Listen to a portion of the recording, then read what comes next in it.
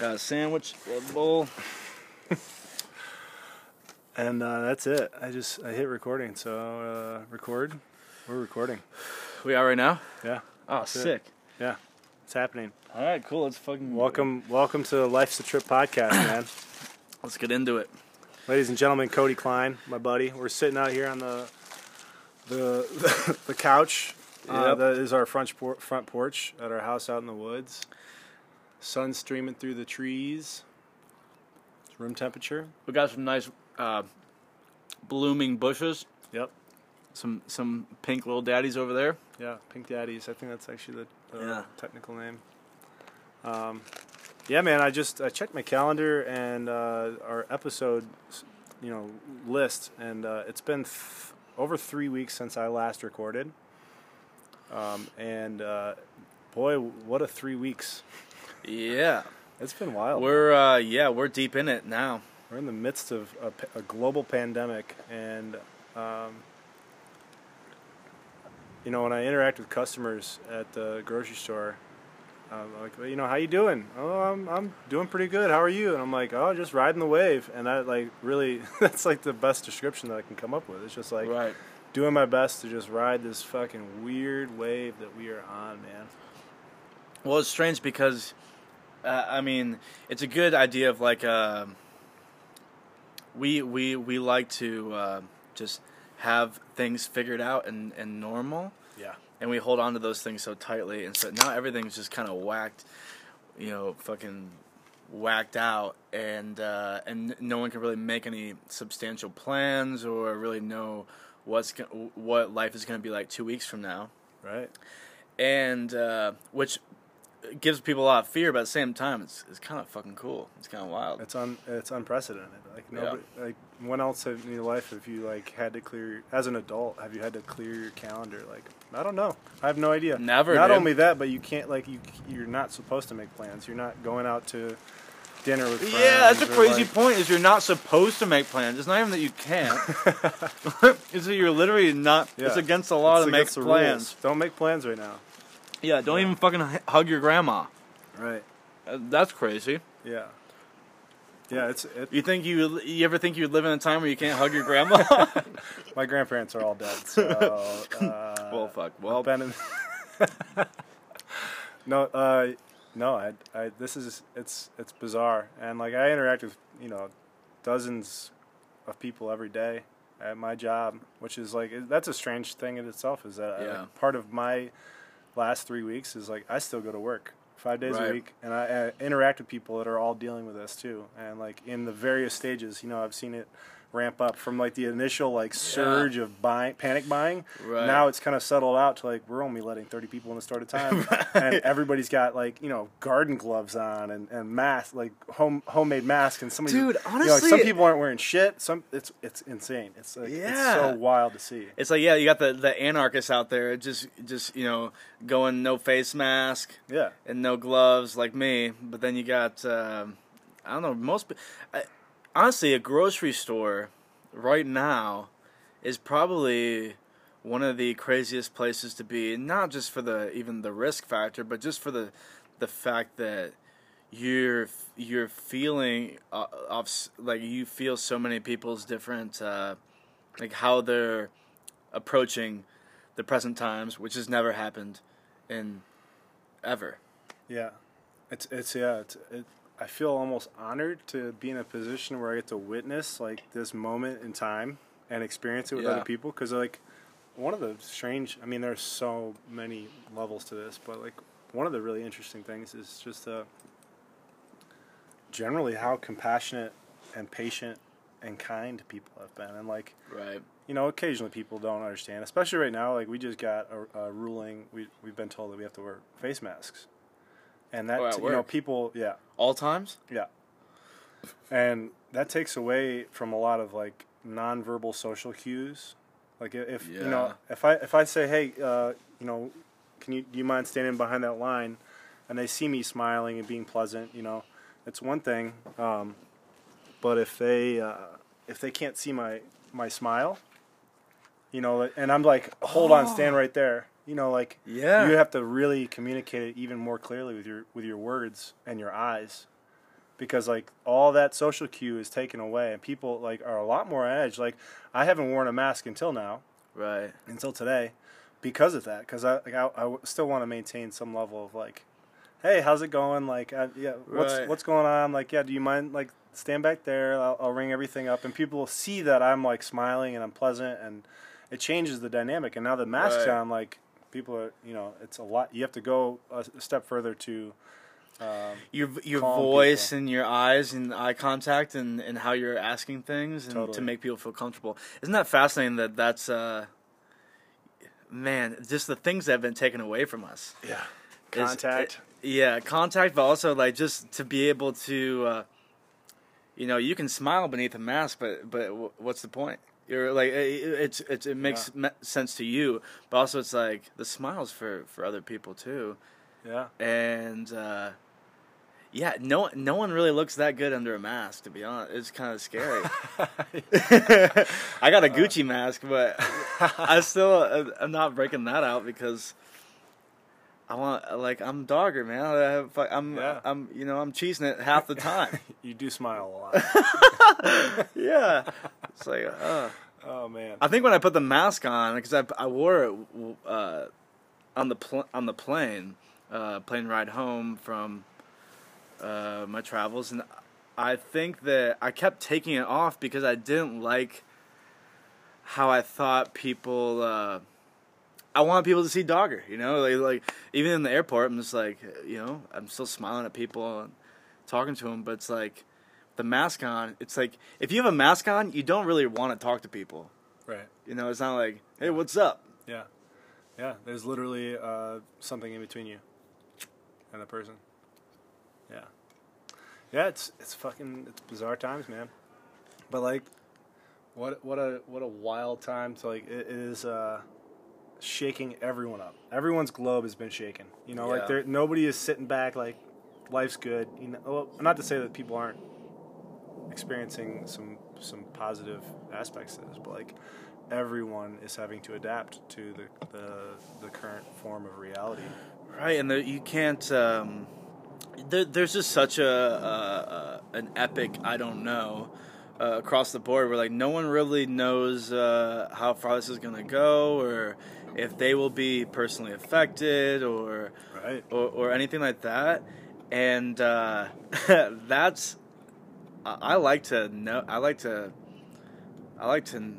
know a certain amount of things that are going to go on, and to be able to have to let go of that is pretty wild. But I think it's really special at the same time. It is certainly it's a massive opportunity.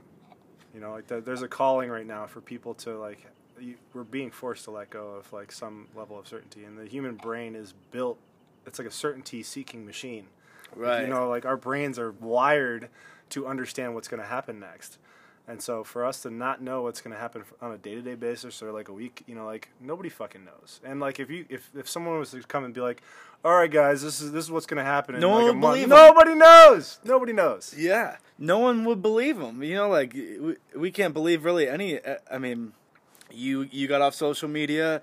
I've been doing a decent job, and there's a time there. I mean, I had to change my perspective when I read the news. When I first read the news, when this all started, I was really like, I was reading the news out of fear. Mm-hmm. Now I read the news more out of, and maybe this will sound fucked up, but more out of entertainment, in the sense of like, what's, I kind of shut off the thing that made me think that everything that was being written down was completely true. Mm-hmm.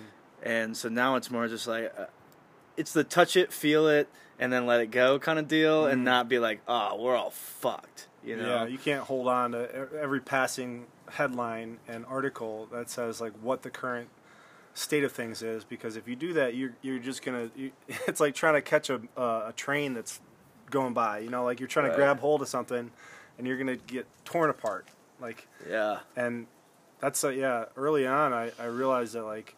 Especially when I was still looking at the media and social media and Facebook and all that shit, is I had to just be the observer at the train station watching the trains go by. Yeah. And being like, oh, that's interesting. That's interesting. Oh, okay, cool. But if I tried to like grab onto one of those things and start to like identify with it and like, oh, that maybe that's real. Right. It's gonna take you on a fucking ride, man. It will, because you take it on like. There's a certain. I mean, I've been getting words for as long as I can remember of like, and I think that a lot of people do in the sense of like of letting things go and how important that can be to your life, because we want to hold things so closely. Yeah. Because we like the finite, like this is how it is. Yeah. You know, but you know, those bushes right there were not flowers a week ago. True. And now they're the most beautiful fucking thing in our entire property. Yeah. You know? Everything's always changing. And I remember, there's a book by Pema Chodron. Excuse me if I say that wrong. You got it. I think that's it. I think that's right. Yeah. And it was given to me, and I think it's called,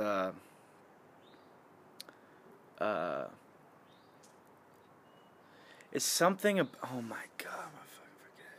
It's about approaching fear. I think it's called The Things That Scare You the Most, or something along those lines. Yeah. It's about approaching fear, and not just like being like, no, that's not for me, but like feeling it, touching it, and then like letting it go. Yeah. But one of the lines, and I wish I remembered it completely, but it talked about how if we can get comfortable with the fact that everything is always changing around us and inside of us, then we're able to actually get comfortable with ourselves and with life, and feel a lot more even in control than we did, because we're comfortable with the fact that, you know, who the fuck knows what's gonna happen? Nobody. Yeah. Who the fuck knows? Yeah. It's almost a game. Like, oh man, what's but gonna go down today? we want to fucking know. We want to, but it's so cool to let go of that for a little bit. Well, you know? So I had a conversation with one of my brothers, and I was kind of going on this track because he's experiencing a lot of fear, and he's like one of the most intelligent people I know. He's looking at the data, he's reading all of it, and he's like anticipating, and his anticipations are being proven correct. And so he's like, you know, he's seeing things unfold. And I kind of said, you know, dude, like, where are you at spiritually in this? Like, do you have any like meditation practice? Do you have a prayer practice? And he's like, well, I said, are you okay with like, you know? You know, I think I heard you ask him that on the phone actually the other night. Oh, and I was like talking to him. And I remember you said something like that, and I was like, damn, he wasn't ready for that one. Like, well, I said that. I was like, you know, have you sat and just like offered it up, just like, this is I don't know what's gonna happen, just let it go. And he's like. And his response was that I can't let this go. I have a pregnant wife and a 1-year-old. Like, I can't just let go of the control that I have over you know, this world, because these people are important, and I, like, that is different. The thing that I'm responsible for is my dog. Right. You know what I mean? And my own well-being. So I can't speak to that. But at the same time, like, I've found so much peace in knowing that there's so much that I almost everything that I can't control. Right. What can I control? I can control when I wake up, what I eat, how I use my body during the day, and what I consume, you know, media-wise, and just like, that's what I can control. And then beyond that, I let go of the rest of it. And I think that a lot of anxiety that exists for people right now is trying to understand what's going to happen, what's going to come next. Right. And not having that is, and that's a funny thing, is that the illusion of having that, it's an illusion to think that you always have control, or that you know what's going to happen next week, or even tomorrow, or the next minute. Right. But we convince ourselves that we do have it. Yeah. You know, everyone was living normal lives, and then some dude eats a bat in China, and now the entire world is flipped upside down. Upside down, yeah. That's crazy. Yeah. That's literally like, everything's so fragile. It's honestly it's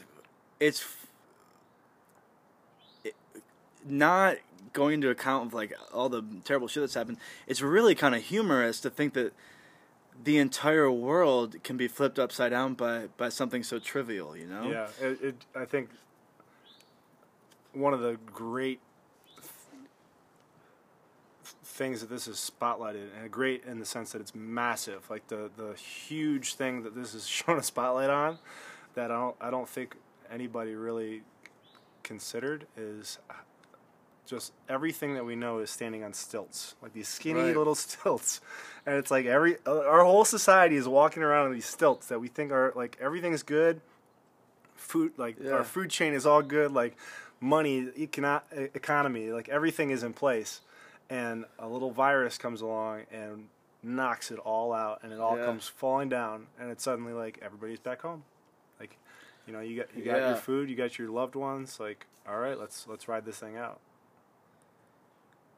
Yeah, it just flipped everything on its head. Yeah, it's so fascinating because it's not war. You know, it's not like we have the maybe there's going to be an attack tomorrow by Russia or some shit. Mm-hmm. No, this is like literally like a global, which I think has presented some really cool things, but it's a global, like, you know, everyone's holding the hand across the pond, and everyone's like, this shit's gnarly, and there's no person or thing to point the finger at other than really fear, like and the actual virus itself, right? Which we're extremely fortunate to not know anyone or have had to deal with it, you know, quite yet personally. Which we'd probably be talking a lot differently if we had. Yeah, I think you know, if we probably wouldn't just be sitting here on the porch drinking beers and recording a podcast if like we actually were more concerned about it, but. And it's. But do you? I mean, it's, you know, you also think of the fight or flight thing, and something that I've been able to find peace with is just. I've enjoyed my time at home, but also I guess we're all in this house completely lucky that we're not completely stuck here. You guys are all working, and my business is still considered essential. Shout out to Sunshine Lawn Care. Sunshine Lawn Care. Buncombe County. Hell yeah. All booked up though. Like us on Facebook. Don't even reach out. Like us on Facebook, send us a message. Probably won't message you back. We're good. But it's super we haven't had to switch up entirely, but there has been some small switch ups for sure. But still, it's given me. I guess I found peace in how people are reacting, in the sense of every time I do go mow a lawn, if like everyone's home, so everyone comes out and says hi to me. Okay. From a safe distance, of course. But it's funny because everyone's like, I'm like mowing, and they like, and like I have my headphones in, I'm doing my thing, and then they're like, hey, you know, like and I like, you know, of course, take everything off. I'm like, how you holding up? How you doing? And I've heard some really cool things, and also everyone's just like, they care about talking to me because maybe they've only been talking to their partner or their family for the last week, right? Other than phone conversations, but now I'm like a real human body. You're somebody else in their yard, that's out there in the world experiencing things. And I like, you know, I came from somewhere. I'm there now, and they're like, you know, like, how you doing? I'm like, came from somewhere else. Yeah, I was like, you know, it's funny because I'm like, I'm doing great. You know, I'm very blessed, but at the same time, I've heard like my one client. They live in Montford, and I was mowing, and she came out, and she's like, Cody, it's good to see you. I haven't seen her since last spring, or last fall, and so we're talking about, she's a really cool person, and she was talking about like her views on things, and then her kid came out, and her kid had crazy, like, wild, like they had just dyed her hair like lime green or something. Oh yeah. And I was like, I like your hair. That's so cool. And she's like, yeah, we've been finding cool new ways to, you know, like, I'm not used to having the kids home all the time right now. We've been finding cool new ways to like just stay entertained. And I was like, oh yeah, cool. Like what? And she's like, well, we've been doing photo shoots every day. And she's like, but every photo shoot has a funny thing to deal with the pandemic. And I was like, okay, cool. I was like, what? And she's like, well, today I got gas masks. And so her like 12 and like 10-year-old daughter, they're like posing in lime green hair with gas masks and like doing like cool like little photo shoots. And I was like, first of all, you're a cool mom, but like that's the shit I like to hear right now. I mean, those are gonna be classics. You know? Yeah, like those kids are gonna grow up. Pictures, yeah, you know. Like remember that one time we were all quarantined? So the other day I was on register at the store, and out the window across the street, from where the line is, you know, the line outside the store that they have set up. Yeah. There's this guy set up in the parking lot with like an old school camera on a tripod with like the hood over it with like a little clicker. Yeah. And he was capturing a moment, because this is a moment in history. You know what I'm saying? He was like, taking a picture of the line? 50 years from now, we're going to look back at this and be like, yo, you remember the pandemic in 2020, dude? Like, yeah. And I've been in that line. No one talks to anyone. It's so weird. Yeah. I've stood in that line too. Yeah, it's like I couldn't help but think of like the black and white pictures I've seen of like the soup line during the Depression. Yeah. You know, of like this is our, hopefully this is our generation's challenge. You know, like our grandparents shipped off to war and fought and died on beaches, you know. Yeah. Yeah. Or worked in factories building missiles. Like our great challenge is stay the fuck home. Yeah, stay home. And keep yourselves entertained. Yeah. You know, like don't come to the grocery store once a week. Right. Where, you know, like wash your hands. Well, and that's what's funny is like look how many people are having if you told someone like after like they're living their normal life, they're going to work every day and they're like, all right, you have to stay home and not leave for 2 weeks. Everyone been like, hell yeah. Oh, okay. And now everyone's been like 3 weeks. Everyone's like, get me the fuck out of here. I'm bugging out. Yeah, dude. I'm freaking out. And yeah, it's so there's a lot of irony in it, and also like wanting what you don't have. I just want to. I mean, just live music in general. Yeah. If I could just go see some live music.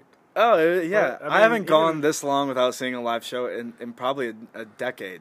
But I mean, like, it's the fact that all those people that normally are doing live shows are now doing live streams. Like they're just as eager. And how much greater will it be when we get to go out and see a show? Imagine that first show that we get to go out. Like how wildly enthusiastic the crowd will be. Yeah, I hope so. How hard the people play. Yeah, you know what I mean. Yeah, I mean. Hopefully. That's another thing to think about is just that you're starting to see articles coming out of like of course CNN's like the world will never be the same after this, and it probably I guess in a way won't. Yeah, it's gonna be different. Man, I miss hugging my friends, Yeah. And I miss elbow bump. Yeah, elbow bump. I love you, man. I love you too. It's like I don't know. So like Josh Reese came over the other day. Yeah, and he was like, he literally was sitting there. He's like, oh, I love you all, but I just really hate that I can't hug Cody right now. And I was like, dude, just do it, man. Like, in my world, I'm just like, take the chance, fucking hug me, bitch. But at the same time, I don't want to.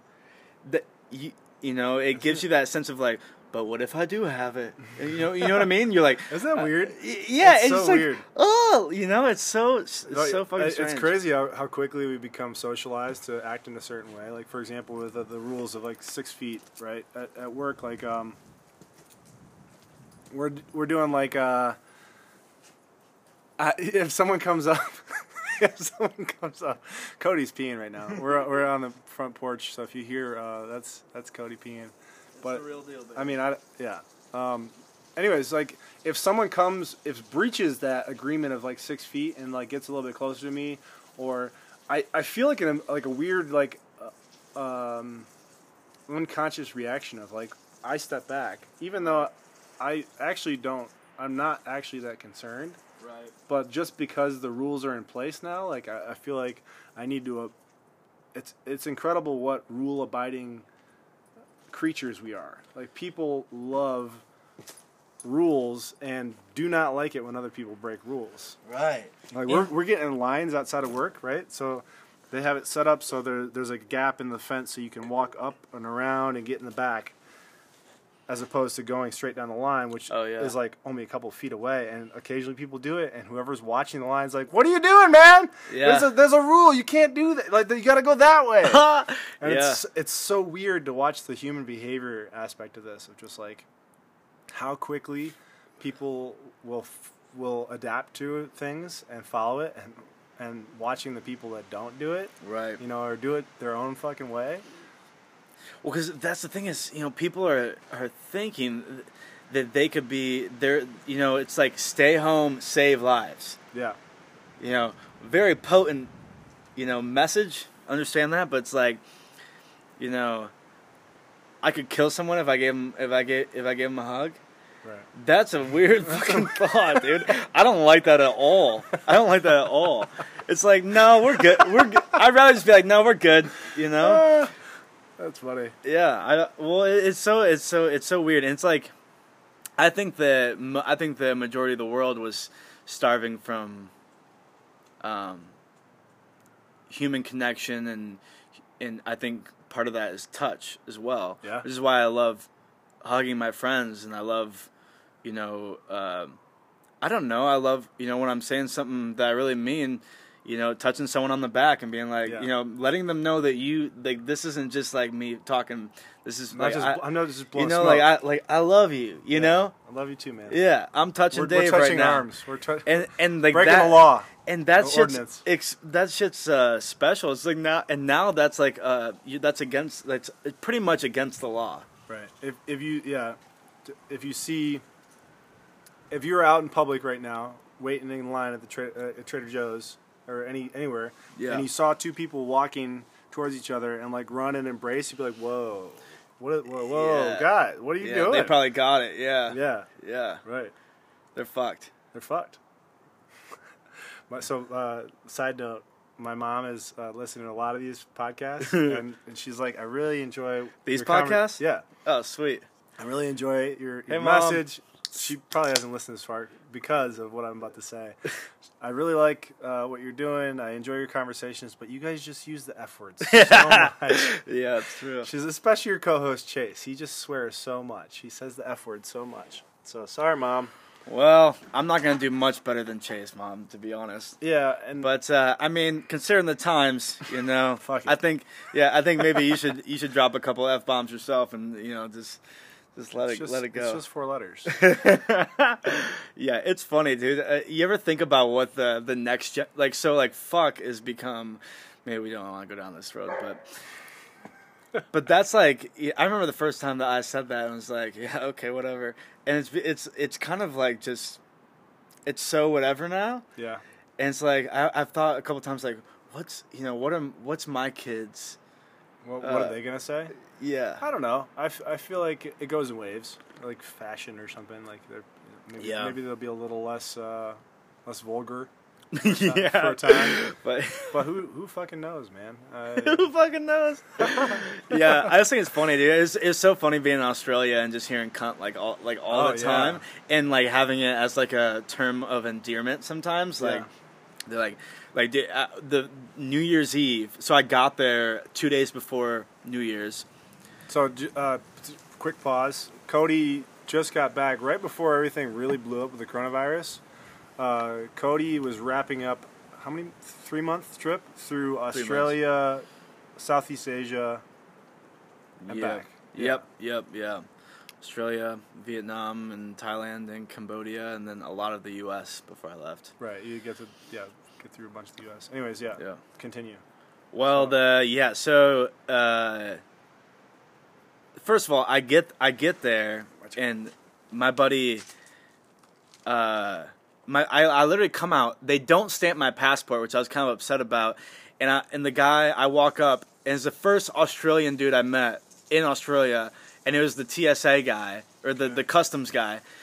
And I was like, I was cheesing it so hard. I was so jacked. I was so happy. I probably looked like the cutest little puppy. I was just like, I walk up and I'm like, here's my passport. And he's like, hey, he's like, how you going? And I was like, I'm doing great. I'm so happy to be here, man. And he was totally just like, cool. You know, all right, go ahead. And I come out and my buddy Kit is right there.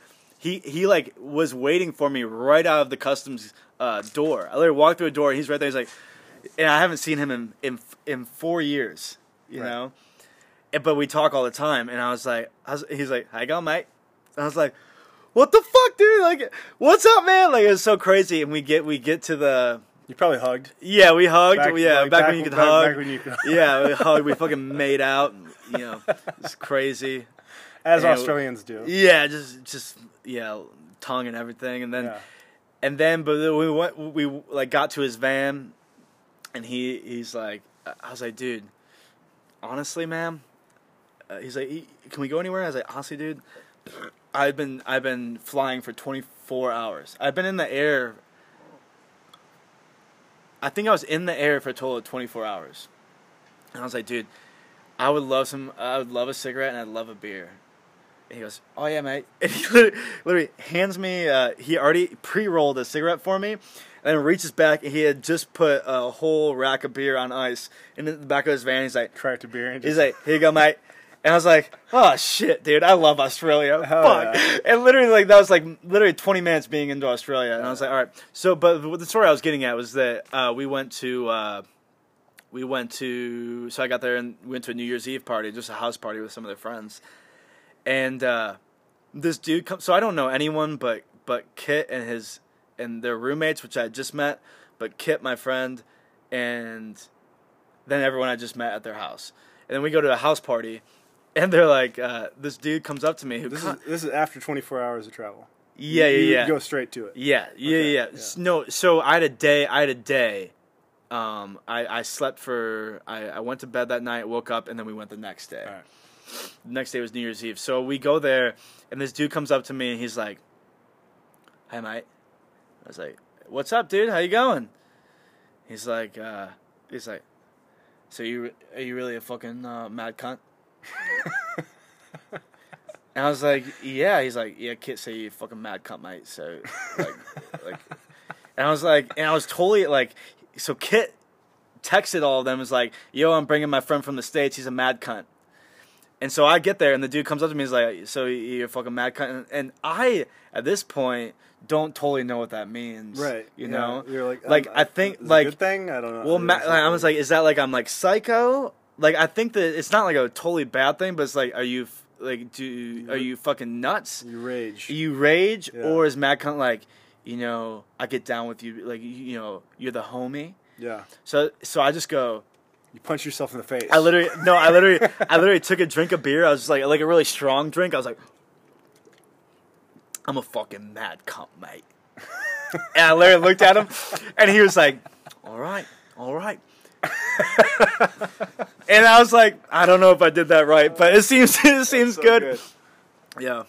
But Australians love to use the word. Yeah, it is funny. It's funny. How long were you in Australia? That's a good pour. It's a nice Italian red blend. Susa Manello. Yeah, shout out to all those Italians out there. Yeah, really. If there are any Italians listening, yeah, stay strong. We're here drinking your wine, and we care about you. We're thinking about you, but we passed you in viruses, so eat shit. Oh, is that for me? Oh, they're both for you, bud. Thanks. Keep going up. I was in Australia for 4 weeks. Tell me about it. Highlight or thing that stands out. Yeah. I think that, my big brother went to Australia a few years ago, and he came back and he said, Cody, you should go to Australia because that's your place. And my big brother's never said anything like that to me. He kind of was joking, but I totally know what he means now because it was so my vibe from the get go. Just I mean the initial story I just told you. Sig and crack beer. Yeah. Yeah, it was just, but it was very laid back, and like the house I was staying at in Melbourne. I got to see my best mates I went to the Earthship school with. That we were only together for a month, but I love them. They're really good dudes, and we've kept in contact. And to be able to hang out with them was definitely the highlight. To be able to hang out with them in Australia, and have them, one took me on a bush hike. We saw wild kangaroos and swam in a crazy river with a bunch of wild ass birds and shit. One of them was like, handed me a beer at 10 a.m. and we were talking about really like crazy shit. Being a part of their lives for a minute was really cool. Yeah. And being in Melbourne and meeting their friends and their roommates and their ladies and everything.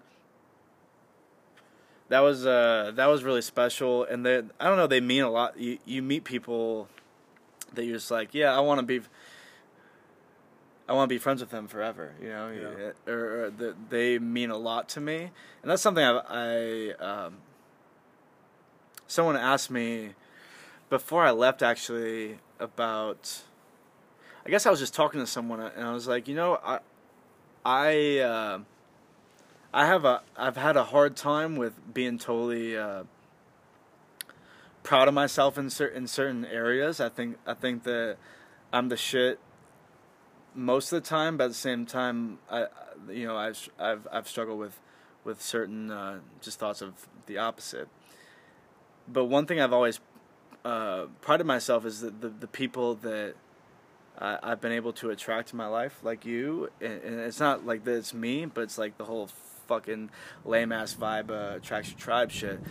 I fucking hate it, but it really does. It's true, man. It is a fucking thing, yeah. And those boys mean a lot to me. So to be able to like hang out with them and have a really conscious conversation and also just like dumb shit conversation was really special. The balance is nice. Yeah.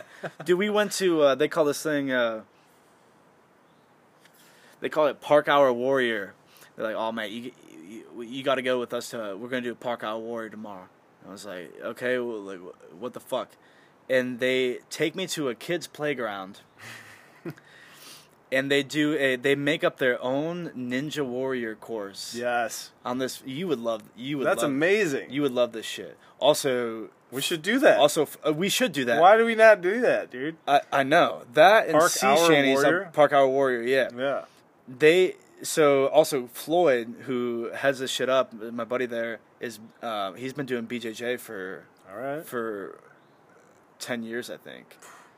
It's a while. He at Earthship, we sparred one time. Beat you up. Dude, he destroyed me, man. They play with you. When someone's been doing it that long, they like toy with you. Dude, it was like, how the cat finds the mouse and just kind of tosses up in the air and just it's like, yeah, you're suffering, but I'm just gonna play with you for a little while. Yeah. That's what it was. I was the mouse. It's wild when you roll with someone that knows what they're doing like that on that level. It's like it's not even. He made me like, and with BJJ, it's like. It's not like he's knocking... Brazilian Jiu-Jitsu, for all those who don't know. Yeah, fucking... You should know that. Jesus Christ. But... I'm just kidding. But, like, it's not like you're getting knocked out. It's like they are making your body their fucking playground to just make you suffer. Well, and then, like, the crazy thing with that, when you're rolling with someone that's really good, is they will open themselves up for you to do something. They manipulate you into doing it. Which I was the perfect target, dude. I bet he had a heyday with me. And you go for it. You're like, oh, sick. I'm going to go for this fucking headlock. Yeah. And suddenly you're getting, like, your arms twisted behind your back. And you're like, okay, I'm tapping.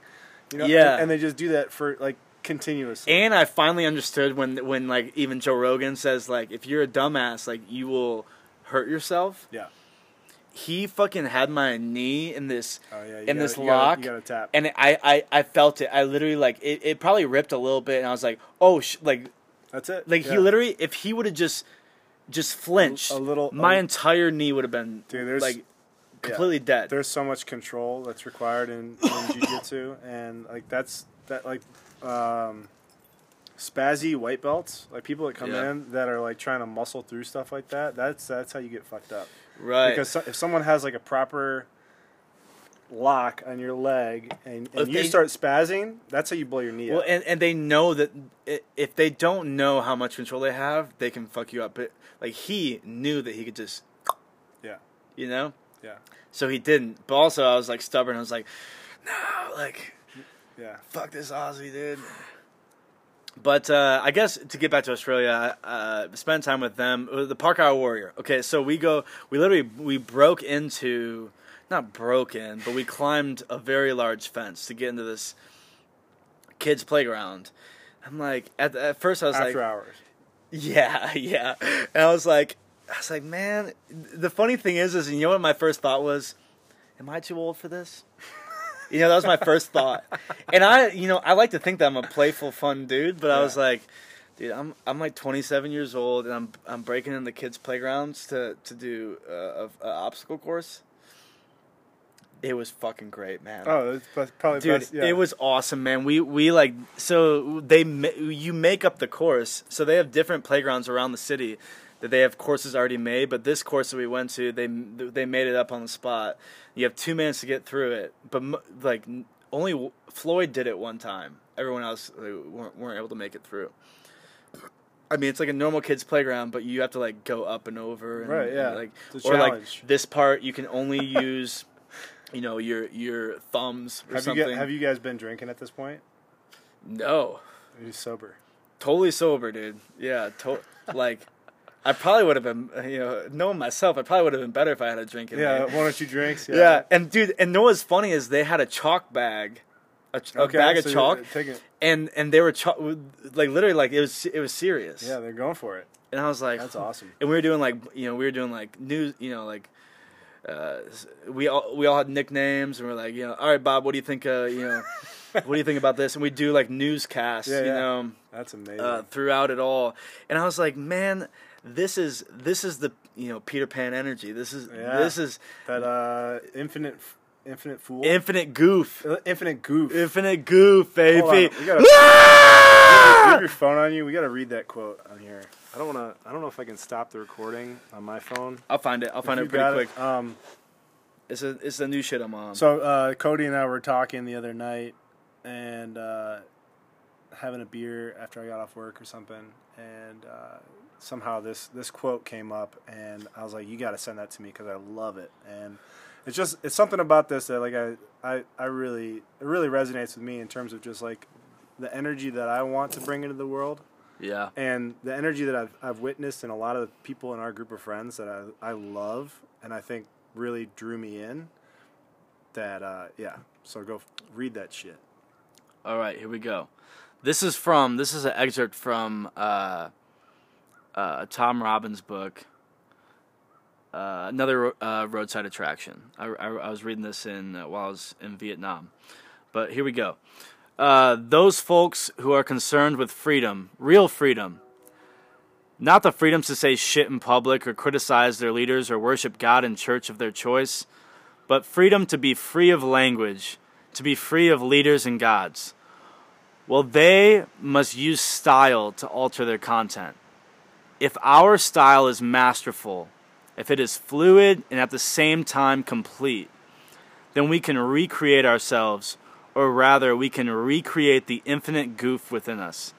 We can live on top of the content, float above the predictable responses, the social programming, and hereditary circuitry, letting the bits of color and electricity and light filter up to us, where we may incorporate them at will into our actions. Cheers. Oh, it's fucking good. Cheers mate. to that. Let's do that. Yeah, I'm into it. Yeah, dude. Fucking mad cunt shit, dude. What do you like about that? What like? I know what I like about it. What really stood out to me about that is like letting those aspects of yourself rise above, like the style piece of like embodying something beyond the predictable social narrative and like the responses. Because it's like, hey, how's it going? Oh, it's good. You know, it's like people respond to me when I ask them questions in line before they even think about it. Right. Like, how are you? I'm good. Yeah. I'm like, oh, okay, cool, and I know how this conversation is going to go. Like I have to do extra work to cut through that social narrative, that like predictable scripts, that he says in that quote. And I've seen people like you and people like Rob Cathers and Jack Bradshaw like use that goof energy, where like they're bringing their own style to the table, and it shakes everything up. It does. It gets outside of the lines of those pre-written scripts where you're like, "How's it going?" "Well, I'm doing just fine." Yeah, you know, Mark Wahlberg. You're shaking things up, and like there's. When I interact with somebody, whether it be a friend or a stranger, that goes outside of the lines of that, whether it be in the way that they dress or how they speak or the way that they interact with me, it's refreshing. Yeah, it's like, oh, what's up, human word, being that like is embodied, that's like present and aware of the fact that they're interacting with other human beings. Refreshing is the best word, man, because it's like.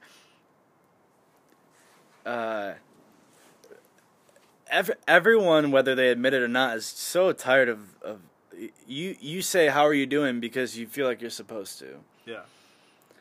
But like if you shake just like really small shit up, people light up real quick. Because and if they don't, they got bigger issues. True. That ain't for me. It's for them. But if they don't, at least you're trying, you know. Yeah. But like, I'm just, you know, growing up, and we can get this at some point. But like growing up, I'm just so tired of. This is something I say a lot, but I'm tired of fluff. I don't like fluff anymore. Small talk, yeah. I don't. Birds, dude. I would rather you not say any. There's times where I am in line and I'm a pretty sociable person, but maybe I'm just not feeling it that day. And I usually will just not say much at all. Yeah. Because I don't want to fluff them up. I don't want to be like, how you, and just be totally fake. Like, how you doing? Yeah. At that point, I honestly don't give a shit. Yeah.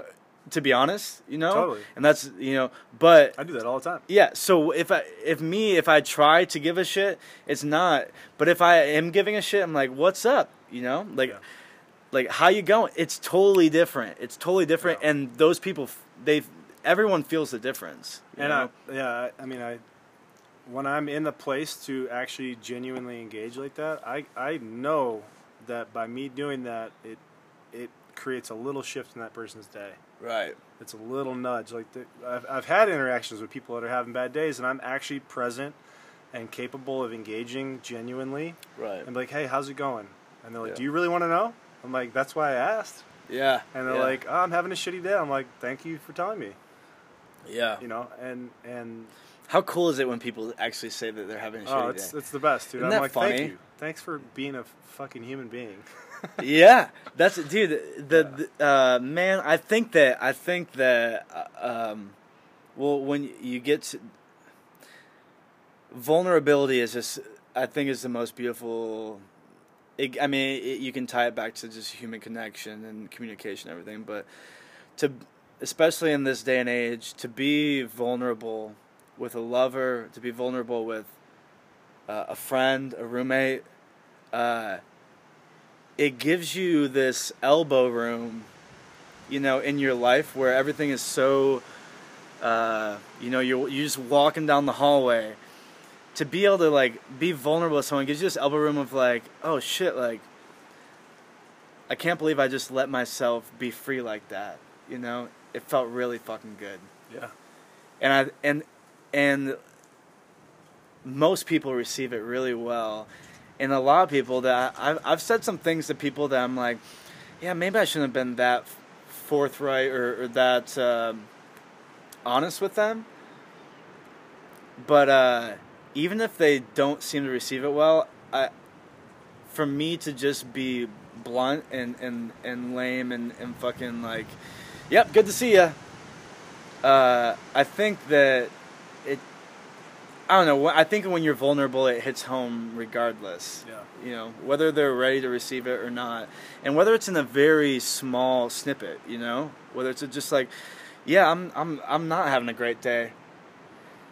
Oh man, that just reminded me of this moment shortly before I moved to Asheville. Actually, I was staying in Charlotte, and I was in like a really dark spot. I was like just really drowning in credit card debt, and like really fucking drowning. Yeah.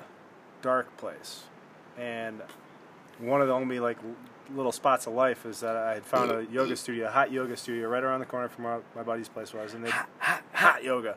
And it was $30 for 30 days, and I went like multiple times a day. Like I like hit this place up. And one day I was leaving one of the classes, and the owner of the place, like the head person, who had just taught the class, like caught me in the hallway leaving, and she's like, "Are you okay?" And I was like, "No, I'm not. I'm not okay."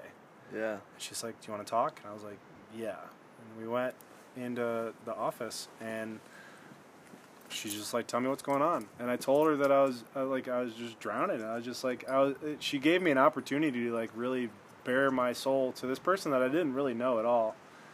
And she's like, "Listen, I don't know what it is that you need right now, but we're here for you. If you need to come to yoga, if you want to talk, like you're supported, and just know that like everything is going to be okay." And it was just like, it didn't even really matter what she was saying. It was just the fact that she actually genuinely asked me if I was okay. Yeah. You know? And she cared. And she cared. It didn't matter that she wanted to like give me anything or help me. She actually cared of what you... She's like, "Are you okay?" Yeah. And, you know, and I didn't feel like I was like, "Oh, I'm fine." I was like a total stranger. And it showed me just how powerful it can be if you are in the place emotionally, mentally, you know, like as a person to recognize that someone is not doing well, and you feel the urge to say, "Hey, are you okay?" Yeah. And like give them the space to maybe say no. Yeah. And then hold that space for them as they share whatever's going on. Like that's powerful. It's a human connection. Dude. Yeah. Yeah. I hear that I can see that you're not doing well. Right. Tell me. Right. Because she knew you weren't doing well. Oh yeah. Yeah. Yeah. It's so special, man. It's so special, and it's easy. It is an easy thing. It's easy to. Maybe. Is it? I mean, I think it's not. I don't think it's easy to say that you're not. I think it's easy to recognize when someone's not doing good. True. That's what I'm saying. Yeah. But I mean, you have to be in a balanced place yourself. Like you have to be doing okay in order to recognize. You have to have removed your head from your asshole. Right. In order to see that someone else's head is up theirs. That's true. Because we're mainly checking out our own sphincters. Fucking asshole. Yeah. Well, we're coming up. We got 8 minutes left. Less than 8 minutes left. I went fast. Let's just keep going. You want to keep going? Yeah. After that. Okay.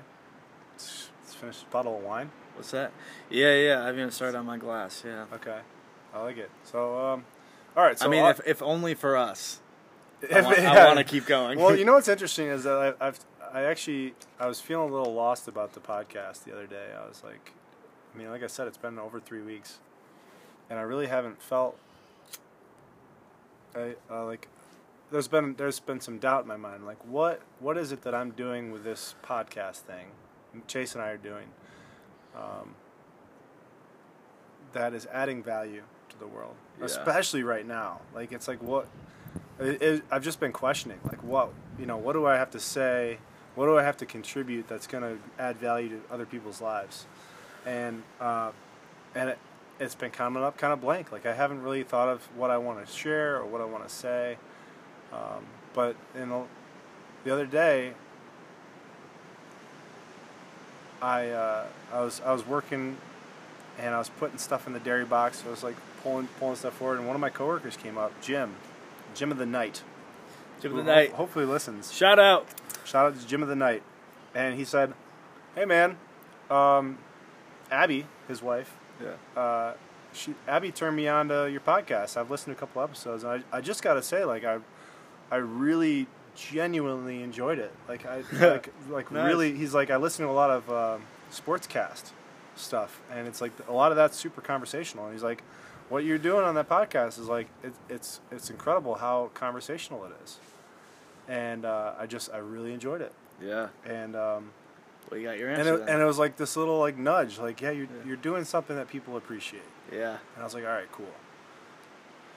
And so I've been kind of rolling some ideas around in my brain about like what I want to do a podcast about, because Chase did one last week, and we want to respect the social distancing thing, so we're going to do one via, you can call somebody on this app that we record with and record a podcast remotely. So we're going to do that eventually, but I was like, I told him I wanted to do one by myself before that.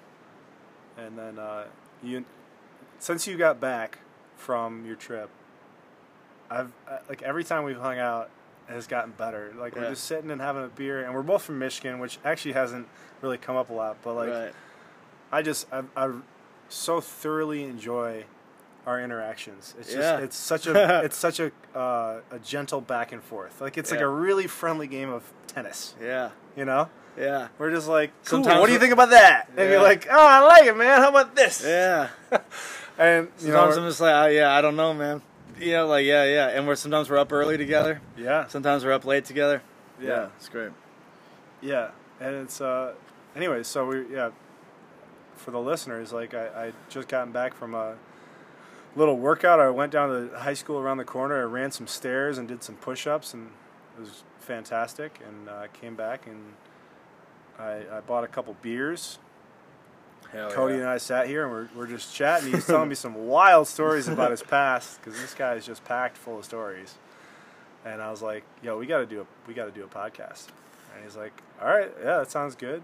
And I was like, "What do you want to talk about?" He said, "I don't know. I mean," I said, "I really like. I mean, you got great stories. Great stories. That's true. Let's get to we'll get to some stories." Yeah. So, the first hour of this thing is wrapping up rapidly, but we're gonna carry over. This is the second episode that is carried over into the second portion. So we're gonna carry over. So, and it's gonna be juicy. Yeah. I think it's gonna be juicy. You should probably stick around. If anybody is actually still listening, I feel like I just did. Yeah, I just feel like I did a little, a couple jumping jacks, some foreplay in the first hour. Yeah, that was a little soft petting. Yeah. I'm half chub right now. I'm trying to get there. We're getting fired up though. I mean, even the wind is picking up right now. So it hears us.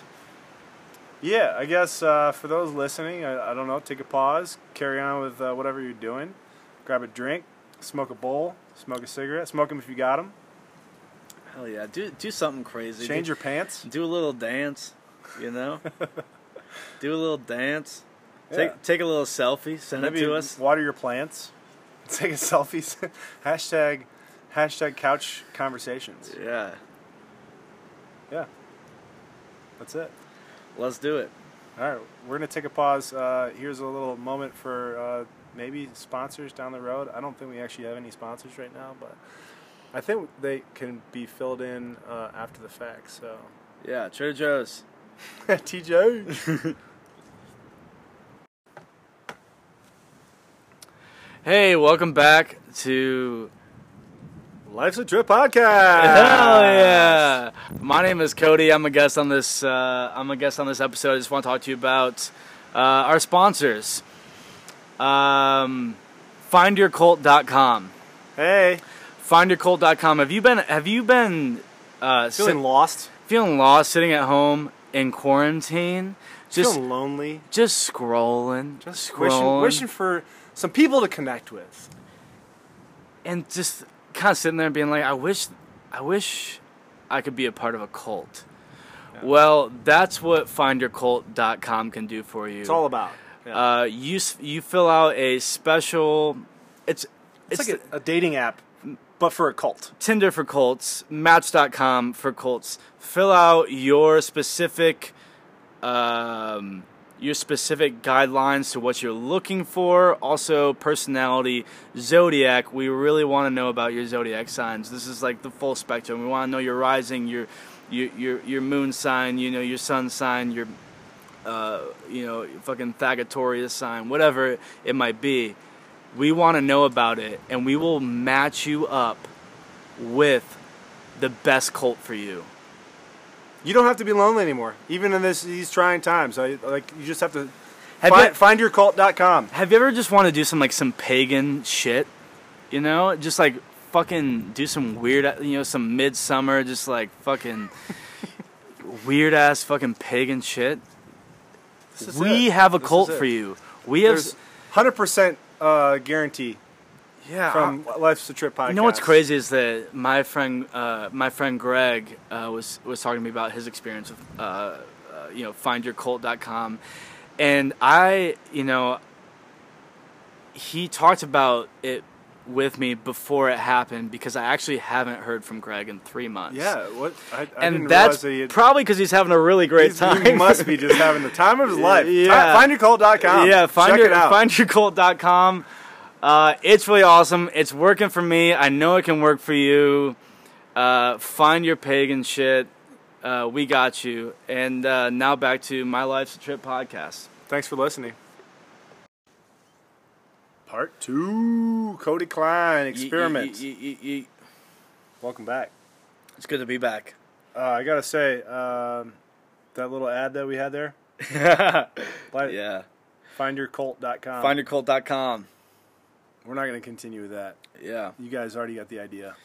Yeah, you know what it is. If you're looking for a cult other than Papadozio, you got it at findyourcult.com. All right, so let's get some stories. Where do we begin? We've got to touch on your Australia experience. Yep. Then you jumped on another airplane and you flew to Vietnam. I flew to Thailand. Thailand first. Bangkok. Mm-hmm. Spidey Mai. Yeah, and you met up with our buddy Keenan. Yeah. Who does he listen to podcasts? A fucking legend. Would he listen? No, dude. I don't think he listens to any podcasts. I don't think he listens to anything anybody says. Yeah, he just listens to Widespread Panic all the time. Yeah, what a loser. Just kidding. Anyways, yeah, you get to Bangkok, and you've been there before. You've been to Thailand before. Yes. Tell me about your time before we dig into this last trip. Before in Thailand. Last time I was in Thailand I was 18 years old. It was my gap year I just graduated high school. Went on a trip. It was a mission-oriented trip through a Christian organization out of Gainesville, Georgia, called Adventures and Missions, and I got put onto them because someone I knew had gone on a trip with them, and I wanted to do a trip like that. I just wanted some guidance. I was coming out of Christian school. Dad's a pastor. I got hurt, so I couldn't play soccer in college. Just everything I wanted to do. And then that happened, and then I was driving home. I had this weird-ass, vision. Legit. I'm driving. So it's not, I don't know how to say it's a vision. I guess it's a really crazy daydream where I was playing soccer with these African kids.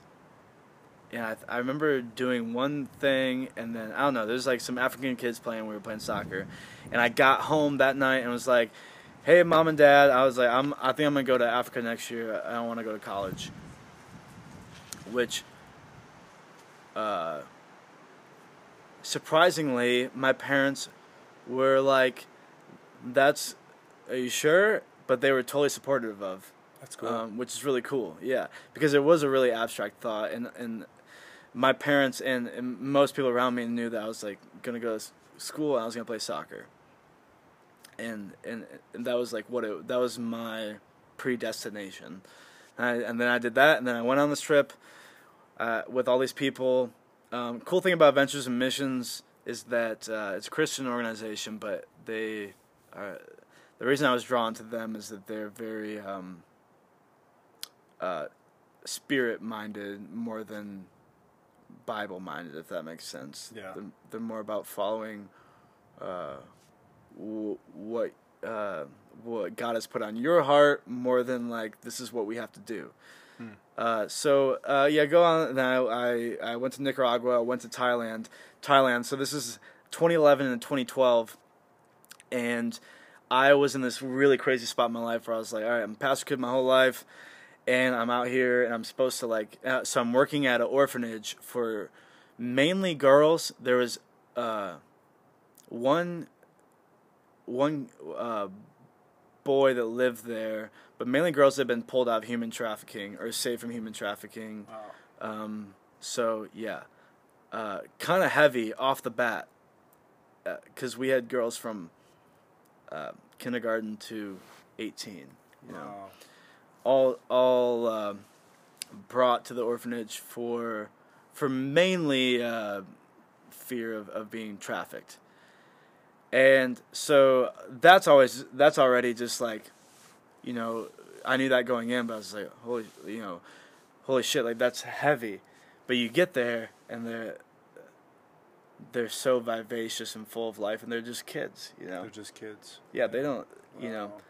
And so that was I was working at the orphanage for the first 2 months I was in Thailand, but I was teaching English, teaching music, and I was teaching classes to the girls every night, and then we had a group of boys that would come in every day who had either been in prison or in rehab. So it was a really like kind of misfit bunch, and then I was there, and I was supposed to kind of like uphold the name of Jesus. You know, that was the uphold that story. And I got to a point where I was just like, I truly was just like, I don't know if I believe this, like what I'm saying. Right. And so I got this really existential moment of like, just, you know, my dad was that's all I ever knew, and now I'm out, and you know, and it is a really dynamic moment for myself in the sense of like, I allowed myself to finally question it, and then I was at the most beautiful place in the world.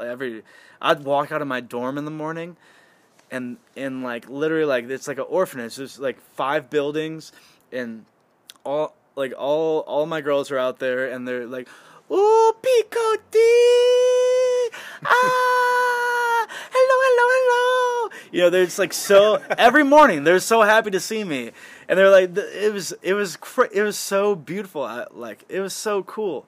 So P Cody, like it's like, so they're saying like, oh, Mr. Cody, and I had a Justin Bieber cut at the time. Right. My hair was like, had the flow going on, and they loved Justin Bieber, and so they'd be like, Justin Bieber,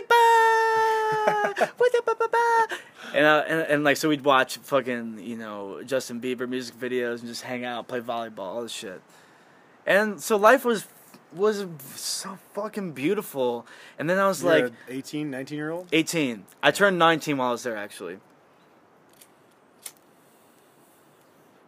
But I just had this really crazy moment of like, man, like this is so beautiful, and I can't like everything is so real right now. But I don't know if I like agree with all this shit. Yeah, you're doing what you need to be doing. Yeah, and then it just everything changed, man. Everything changed, and me and Travis, so it was a group of 7 of us at the orphanage, and 6. 4 were girls, and then it was me and Travis. And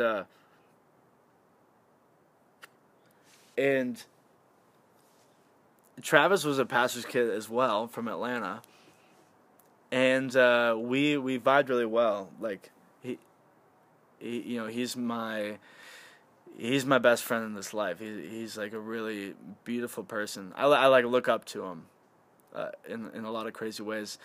And we both were just like looking at each other and both going through these crazy moments of like, I don't know if I buy this shit. You know? But at the same time, everything we're doing was so on point and beautiful. Right. You didn't feel aligned with like the center of the message? Right, but then we read this book. Both of us read this book called Love Wins by Rob Bell, a Christian pastor out of Grand Rapids, actually, who wrote this book it's like called Love Wins: The Fate of Every Human Being. It's pretty much talking about heaven and hell, but in a completely new standpoint of heaven and hell is something we choose every day. Which I agree with, and I think you do too. Yeah, and but we got into this whole thing, and then we found love, like what it was truly. It truly meant, like we loved those girls, man. Yeah. Like that orphanage, like it was through reading that book, like it opened something up for you. Well, it opened up the heart of like what I believe Christ was. And I guess I would say I was like redeemed, which is a Christian term, but I was redeemed by the Christ story, from being taught what I thought the Christ story was, if that makes sense. Like I had a night where I felt that that Jesus kind of came to me in a way. And said I'm not, kind of relieved me of thinking all the like terrible religion kind of shit, and actually knowing the heart of God, of Christ, which is at this point in my life I still is very abstractal to me, like, or very like. It doesn't matter necessarily what you think about that as far as like what I actually felt, and then everything fucking changed. Everything became that I was finally okay. Like I didn't have to work.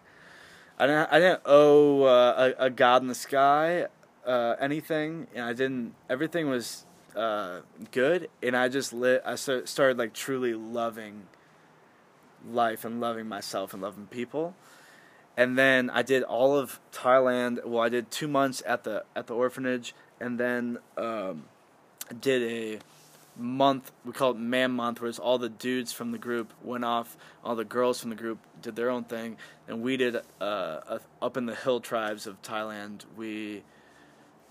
I pretty much just hung out and played soccer and had a good time with people, but it was raw. It was fucking sweet.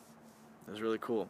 So my first Thailand experience, to wrap that up, was it was like 2012. It was like when the world was supposed to stop and shit. Yeah. And I had a lot of just like I really had crazy moments where I was like a lot of shit felt like it had come off my back, and I felt like I wasn't a pastor's kid anymore, or that sounds kind of bitchy to say, but in a way, just like the things of the looming religion shit over me, and me either being in it or being a outsider, outcast. I was just like, no, I love Jesus, dude. It's fucking sick. Rock on. Yeah, it was no like. Jesus is my homeboy. Yeah, he's sweet as fuck, and he makes me want to be a better person. But there's no sort of like looming gloom over me doing the right thing or whatever. Yeah.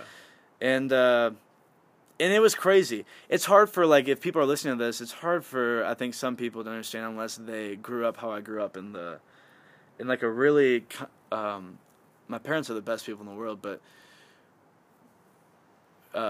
with the Christian school I went to and everything, like, just and most people have dealt with the religion in some way, but I was a person that I wanted to be, whatever you were giving me, I want to be the best at it, Mm-hmm. So I bought a lot of shit, and didn't feel good about it in the sense of. But ideologically, I mean. Yeah, like I was totally, like brainwashed in a way. You were yeah. And you're the pastor's kid.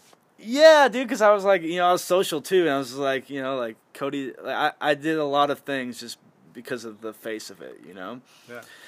But then being in Thailand, I was just like, I don't fucking buy this shit. And it was the first time I was like out on my own, Yeah. It's interesting. I mean, the nature of socialization, the way that like our tribes define us. You know, like early on, and until you have an opportunity to be outside of what that experience is, you have no idea that is. There are other options.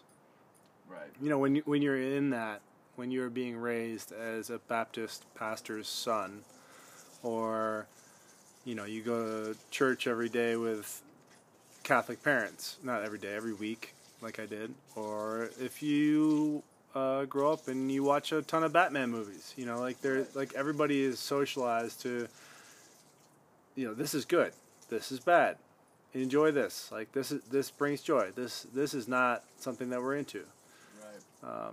And the way that humans are kind of shaped in that way is fascinating, and the wild thing is, like, that's the case for every fucking person you meet. Like, every person has, we like, it's easy to think that people understand where we're coming from when we try to communicate one-on-one with somebody, but everybody comes with so many layers. Yeah, and that's like, we speak like the same language, right? Like, you understand for the most part what I'm saying, right? Yeah. Beyond that, like where I'm actually coming from and like my psychology, I mean, you're getting to know. Right. We're getting to know each other over time. But and just and programming and the big turning point in my life, like literally, like, well, part of that, my experience in Thailand, was this idea of I started to see everyone in a sense where when I would see someone, and this isn't across the board, but I began to feel grace in a way where if I felt a weird feeling towards someone, I would try to think about everything I know about them and how I don't know shit. I don't know shit about where they came from. True. And it's like, who am I to say anything about, you know, you fuck up, and you can fuck up in like royally and like do some really fucked up shit, and there has to be consequences. But a lot of people fuck up and they really don't know any better, or they're just playing out something that they've been given to deal with, you know? Yeah. And something that was thrust upon them. They didn't have a choice as to whether or not to. An abusive parent, or yeah, exactly, like a home situation that was like not good, where they didn't receive education, or, you know, and they're coming at you from that angle. Yeah. And if you just someone walks into your life and suddenly they're not aware of your social boundaries and they're coming at you kind of heated, and you're like, fuck this person. But if you take a second, like, zoom back, where are they coming from? Oh, they don't have any social skills because they grew up in a family with like a drug addict parent. Right, and then you peel back layers, and it's not like you're trying to pry, but you peel back layers, or you get to know someone, and you're like, for me, I'm like, fuck, I'm blessed, dude. Fuck, yeah. I'm so fucking blessed. And I can talk all day about how, like, oh, it's so hard for me. I was a pastor kid, I break out all this shit, like what I was just talking about. But I don't know shit about what a lot of people have been through. And when I get to know about it, I'm blown away, and it makes my capacity to love so much bigger. When I think about that shit, the recognition that we were given such a blessed life, should expand our capacity to appreciate and understand what other people are going through, or be open to it. Like, right, because we had it so easy, we should be able to be like, yeah, you got a lot of leeway. You could become real hot at me right now, but, like, you got space, cause like, like, fuck, dude, I mean, it's across the board. Like, most of us have some fucking issues from the background. But that's why, you know, it also makes you, you know, now we're getting older, and like, there's people in our lives that everyone has the things, but, you know, we all gotta start being active and combating that shit a little bit, you know. What do you mean? Just I can talk all day about, you know, like, you know, I feel like, you know, religion, you know, fucked with me for so long and all this, but like you gotta be, if you're gonna talk about it, you gotta be about it, and that's one thing we were talking about today, even about the present situation, just about how we don't have like a hero or someone being active in the current right, or even us being active and well, I guess as I digress. Firsthand, I want to be more present and I want to be more active about being better instead of just being aware of it. I've gained the awareness. As your houseman, I'd say that you have been incredibly present. Like you've been communicative about what you're going through. Yeah. Which I think is a part of it. You know, like say, the other night, for example, a musician that you really cared about died. Yeah. What was his name? John Prime. John Prime.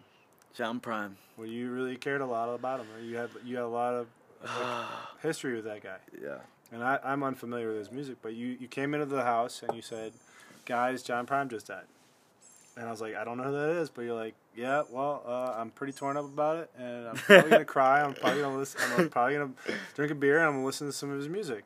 And you put it on, and like that. You know, maybe on like a bigger scale, we're not going out and organizing large groups of people, but like I think there is something to be said for being present in your own social circle, whether it be your family, with your children, with your spouse, with your in-laws. You know, like where you're not reacting out of like, I'm fucking, you know, stressed out and hungry right now, so I'm gonna snap at you, be like. I've had a really long day, and there's a lot going on right now. Like, we're in close quarters. Yeah. I want to have this conversation with you that's challenging, but I need to go in the other room for a minute. I want to take a shower.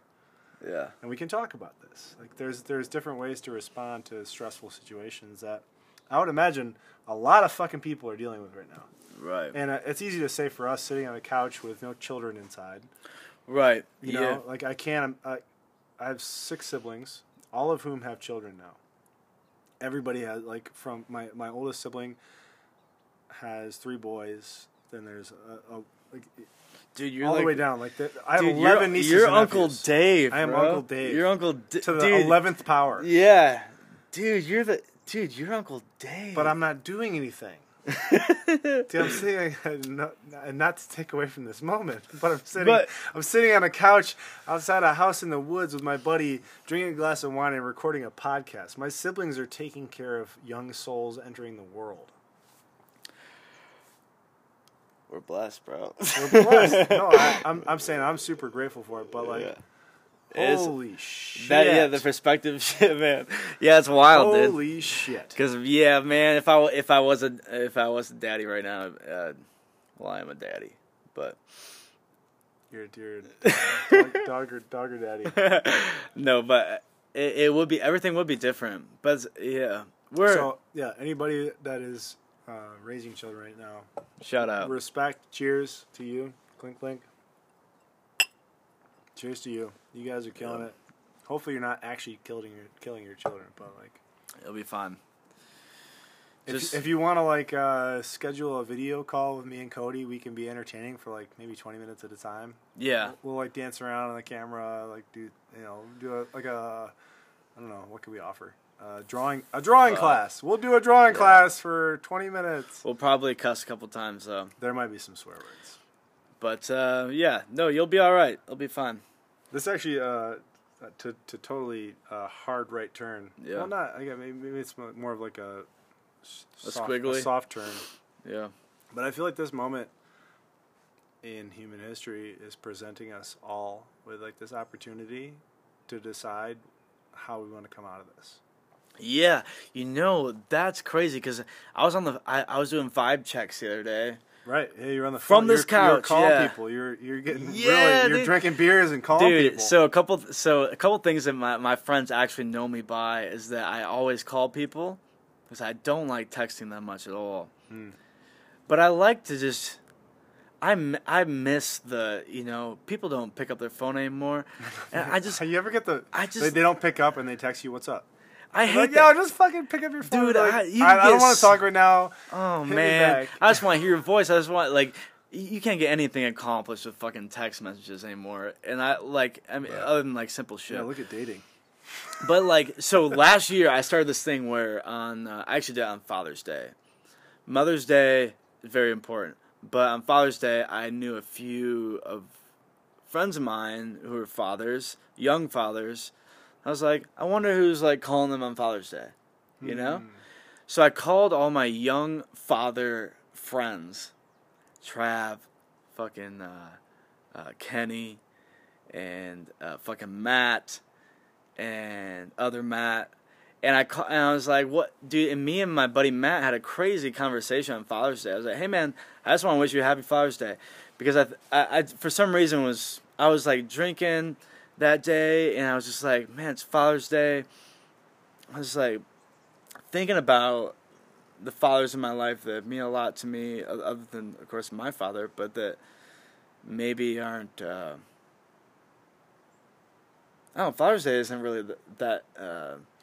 Father's Day is really special. Emphasized. It's not very emphasized, which is interesting because Mother's Day is feels like it's a shit, significant, which totally deserving. Yeah, I'm not saying it's not right, but both played a part. Yeah, that's what. That's what I was drinking that day, and I had this. That's why I was sitting outside, and I had this epiphany of it's fucking Father's Day. Yeah. Why am I not calling fathers? So I started just calling them, drunk as fuck. I was drinking Miller Lights, and just we got home, and you had a bunch of beers lined up by the couch. Yeah, I'm vibe checking. Yeah. Oh yeah. So getting into that. Yeah, but so that's where it started, and then the other day I was gonna do some work, and I was like, I want a vibe check. I have some friends that I know are in quarantine. I want to see what's up. So I started just calling, and I'd be like, hey, it's Dogger. This is a vibe check. How we doing? I started 7 conversations that way, and they're like, oh hey, and it led to some really. That's like having your mask off. You're taking your facial mask off. Yeah, you're like, what's going on? Hey. Yeah. That's cool. How we doing? No, that's great, man. And I guess that's probably one of the reasons why the vibe attracts your tribe deal. Like you and I have found our way into each other's circles. There's kind of similar mentality of we want to bring out the best. Vibe check for everybody listening. Hey, for all you, I hope everybody listening has at least, if you've made it an hour and 26 minutes plus a little ad break, and you're fucking still listening. If you haven't smiled yet, what's something that's gonna make him smile? Well, okay, something to make you smile. Rob's fucking taking Jack for a car ride. Oh yeah, that's a good one. That's Go ahead. I don't know. So. My dog Jack lives here with us, and we get back. I got back from work today, and my housemate Rob said, "Oh, dude, I gotta tell you, man, this is." I feel like I should say this for Rob to tell the story. That's fine. I'm gonna say this for Rob. Actually, Rob's probably gonna be the next person on the podcast. So yeah, he'll tell wait for Rob's. I'll save it for him. You got something? Well, I'm trying to think of a really embarrassing story. Dude, okay, I gotta go on. One time when I was in high school, it's actually the year that my big brother was a senior. I was a freshman, and Casey, your youngest brother. Yeah, he was in junior high. So we were all in the same building. All right. For a hunting school. What's that? No. Hunting school? No, for just normal school. Normal school. All right. But one day I woke up out of a crazy sleep from the most putrid smell I have ever smelled in my entire life. I swear to God, dude. It woke me up. It woke me up. The smell was that bad. It was so... I literally woke up and was like... it was like I thought I was being gassed or something. Right, yeah. And so I wake up and I was like, what the fuck's going on? And then I hear my big brother Kyle just yell, "Scout's been sprayed by a skunk!" Our dog Scout, yeah, the black lab, he had been my parents. So my mom would wake up. She lets Scout out. He does his thing. She goes and wakes all of us up. She comes back down. Lets Scout in. All right. Scout goes out. Scout comes back in. Scout, he was kind of a grumpy dog, but every morning, when my mom would wake everyone up, Scout would come in and he would like see all of us brothers. He'd come check you out. Yeah, every morning. So Scout would come to my room. He'd go to Casey's room and go to Kyle's room. And then, so that morning, Scout came in. He had been sprayed by a skunk, and it was bad. So dude, skunk smell is awful, dude. It's like, it's probably the worst thing I've ever smelled. It was bad, man. Next it was crazy. To like stinky tofu. You ever smell stinky tofu? Yeah, bro. It's so bad. But this shit made me want to like punch a wall. It was so bad. And so everyone wakes up, and I was like, holy shit! And so my parents get the dog out of the house, and then everything's back to normal, but it's still like, kind of crazy. And then we all went to school that morning. After being with skunk smell. Yeah. Oh my god. So get this, dude. I'm in first hour. It's Algebra 2, baby. We're in first hour, Algebra 2, Mrs. McGee. Mrs. McGee. It's not even a real name. Mrs. McGee, dude. I always said that if I started a band, her full name was Belinda McGee. I always said if I started a band, I would call it Belinda McGee. Belinda McGee and the Spiders. Belinda McGee. Dude, just like Leonard Skinner, Belinda McGee. Dude, she was such a bitch, but she was really... In like a cool way. No, she was kind of a hard ass. She was like kind of actually a bitch, but low key. But here's the thing. Okay, so I'm in the back of the class. I'm sitting there. We're grading each other's homework. Someone next to me goes, "Man, it smells like a skunk in here," and I'm like, no one ever says that. Like someone just farted or something, And then someone next to me is like, "What is that smell?" And then Lindsay Mari comes up and she's grading my homework. She's like, Lindsay Mari, man. She's like, "Man, it smells like really bad back here." And then the whole class, it's like domino effect. Then the whole class is like, "Oh my god, like what is the smell?" And I'm a freshman in high school, dude. I march up to Mrs. McGee. Mrs. McGee's at she has a little podium. And I go, "Hey, Mrs. McGee." And she's like, "Hey." And I was like, "You know that skunk smell?" I swear to God, this is exactly how I said it. She's like, you know how like it smells like skunk in here?" She's like, "Yeah." And I was like, "I think that's me."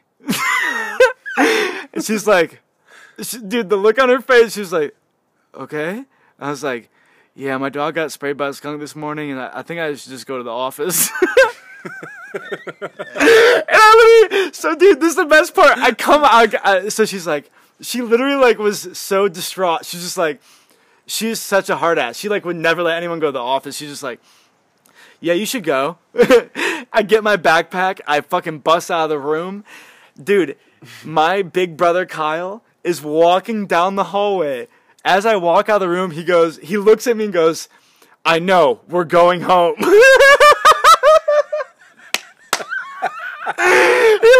looks at me. I'm like walking down the hallway, and I still don't totally believe what's going on. And Kyle just looks at me. He's like, "I know, we're going home." And we go in the office, we sign out, and all the secretaries are just like, everyone's like looking at us. I'm like, holy shit, this is a nightmare from hell, dude. It's crazy that the dog getting sprayed made you guys smell like that. Dude, like the whole like shout out to the skunks, dude. Yes, skunks. Dude. The fucking OG sprayers, man. Skunk stocks. Oh, dude, I wish I could emit a smell that fucking potent. So what would your scent do though? Like you got to be careful wishing that kind of stuff. It's straight lilacs, man. Lilacs. Yeah, dude. Because like people for anywhere around you, it smells lilacs. Everyone just starts making out every time. Every time I fart. Lilacs make people make out. Every time I fart, dude, it's just like. No, maybe like it's gonna work out. This relationship's gonna work out. A little bit of lilac with with a little bit of opium. No, pit, just straight up armpit. So you're saying like Trader Joe's quarantine line? Dude, this is my like thought. Flowers with natural body odor. Body odor. Everyone would fuck. Everyone would fuck. Those natural pheromones. Pheromones. Yeah. Yeah, that shit works, dude. You know what's funny is as the summer starts opening up at the store, our managers remind us. They're like, so you guys know it's getting hotter out there. We're going to get a little bit more potent smells in the store. Just, be aware of the way that you respond to people coming in, because like you're getting people coming in all kinds of shape. We did this thing. I like that. We did this thing on the farm, the pot farm. Which is like actually one of the stories that we like. I don't even know if we don't have it, but continue. Okay, so yeah, Doc. On the pot farm. Keep going. Where was this? This is in Oregon. Oregon. I will give you no other coordinates. How old were you? I was I was 21. And you went with your younger brother, Casey. Yes. He was like 18. He was 18. Yeah. We told our parents it was an organic farm. This is 2020. So this is back in 2014. We told my mom. I literally took off with my little brother cross country. I told my parents it was an organic vegetable farm. I mean, you're not wrong. White lies, yeah. God, yeah. I don't think I my parents, I actually don't think I ever told them that it was a pot farm. I hope they listen. What are your parents' names? Sean and Doug. Sean and Doug. If you guys have made it this far into the podcast, I'm Dave. Yeah. It's nice to meet you. And, I can't wait to meet you. It's Easter weekend. Just fucking relax. Christ is risen. So... Hey, Mom, if you've also listened this far, which I hope that you have, I'm so honored that you've trusted me enough to stay this long into the podcast. Yeah, and you'll like me more in person. Well, but I think not only. No, I think you probably already like. If you've listened this long, you probably already like Cody, because I think he's got an important message, which is just like the heart of Jesus Christ. To fucking love everybody. Yeah. And that's it. He was a radical. He was a radical. He was a radical. He hung out with prostitutes. Straight up. And we basically hang out with prostitutes. Yeah. Yeah. Oh, man. We're getting a delivery, dude. We're saying... God. We're going to pause. We're going to pause here for a second. This is a hilarious thing to set up on. Who is that? It's a delivery truck. It's DHL. Right? That's delivery. This guy's like, what's going on right Dude, now? do you know who that is? I hope he drops something off. Oh, he's about to hit oh my God, he almost hit the fucking wall. He's doing it. He's going so a yellow DHL van just came rolling down our driveway. Dude, this is international delivery at DHL. What? You know what 317 Braeside Court? 317? Yeah, 317 Braeside Court. So is that in here? No. This is all one drive this way. I think if you go up one, then make a right. Next one. Yeah. All right. Wrong house. Yeah, we were definitely not 6 feet apart. I was in that guy's face. Dude, if he had coronavirus. What does he do? Dude, that. Well, no, that's happened before though. We've had delivery trucks come down this driveway and like dude, I think that he's with the cartel, bro. I think he's with the cartel. He's coming for the drugs? Dude, I bet there's fucking 50 kilos in there, man. You're being racist right now. That guy was just because of his skin, Cody. It's DHL, dude. I don't know anything about DHL, so. That's only international delivery. Oh. DHL is international delivery, yeah. We should have told him. It was like, oh yeah, that's what I'm saying. That's it. Just drop it back there. Oh fuck, dude. All right, we don't. That's how you get in an Ozark situation, dude. That's how we get like they're like, oh, you. Okay, what would you do though, Dave? They show up and they're like, dude, no, I thought about this. What would you do? So Ozark situation. So, dude, my brother was telling me that the cartel will. Fuck, I'm being recorded right now. the cartel will sometimes they will use people's suitcases to ship drugs. Whoa. So they'll put kilos in like someone's suitcase because they have someone in the airport that does it. They will ship drugs through a suitcase to another city. Then someone will take the drugs out before it. So you could have had kilos of cocaine in your suitcase, but never know it because they ship it and they take it out before you get there. They have someone planted in the airport that handles things. But there's people that have gone to their hotels straight up. Gone to their hotels, unzipped their suitcase, fucking kilos of cocaine. What do you do? And that's my question, Dave. Because what kind of person dude, would you... when I heard about this, I thought, dude, I had like I sat and just, it was like I was looking at the moon. I was just like, what would I do? What would you do if you got to your hotel in Singapore and you open your fucking suitcase? Well, here's the thing. I'd be a lot more afraid if I was in a different country. But here's what I've thought. That if that happened to me here... You'd do some. Well, yeah. Yeah. I mean, you'd do a lot of it and then flush the rest of it. Yeah. Well, we're kidding, moms. Yeah, that's... yeah, that's for another time. But here's what I would do. Is that... Okay, at first I was like... I probably should just give it up. I want the cartel after me. But But then I thought... If I just had it, and they were like, they showed up to my door, and they were like, "Yo, you have our cocaine." And I was like, "Yep, I do." And I just gave it to them. No hard feelings, right? Yo, right? Yeah, you guys put this in my suitcase. Yeah. I came home. It was. You remember that movie? You remember that movie? With the dude that finds all the cocaine and cash in the desert. What's that called? Come on, the dude shoots the people. Breaking Bad. No, he shoots the people with the cattle. Oh yeah.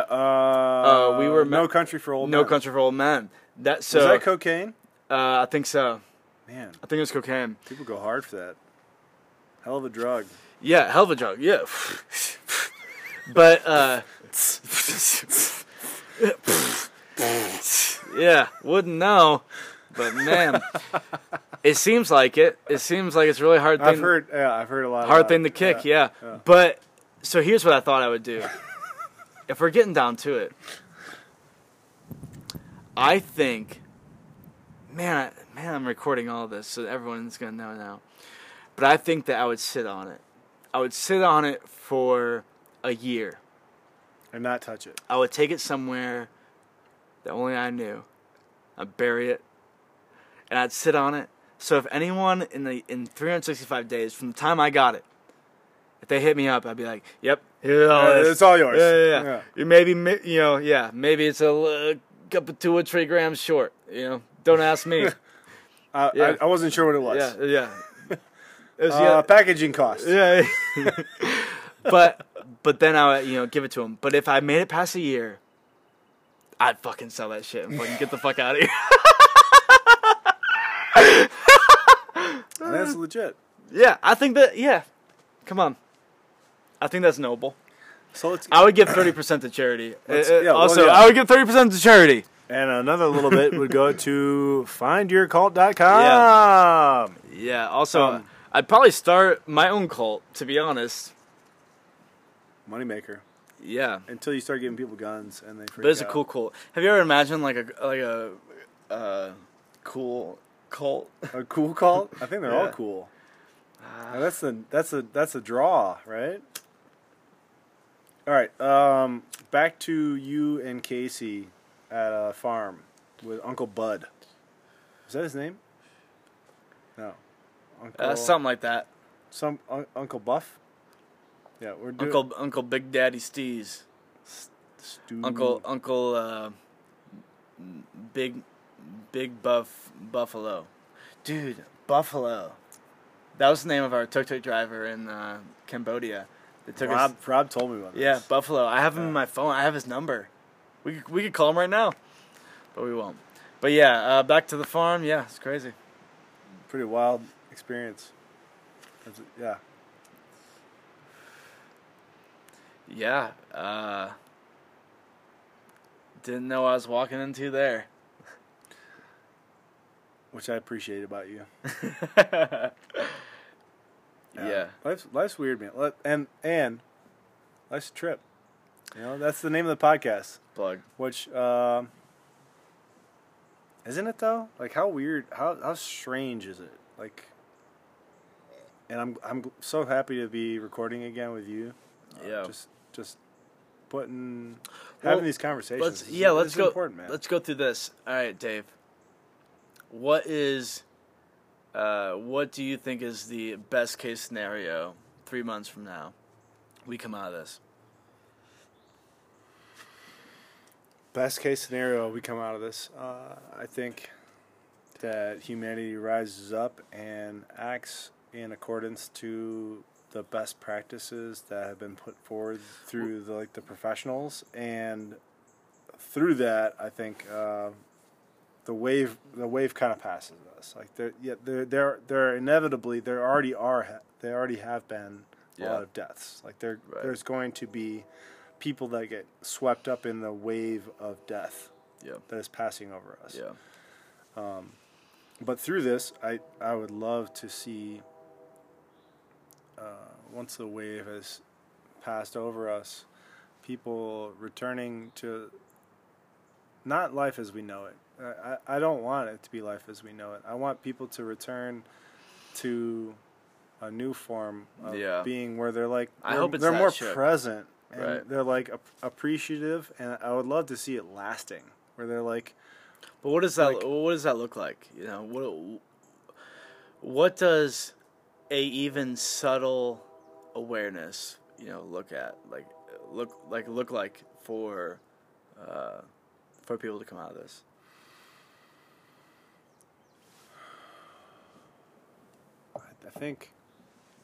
I think right now, like this moment in time, I think is like teaching a lot of like it's like this moment, this space that has opened up for like so many people, for everybody basically, that's shifted what their normal like day-to-day life looks like.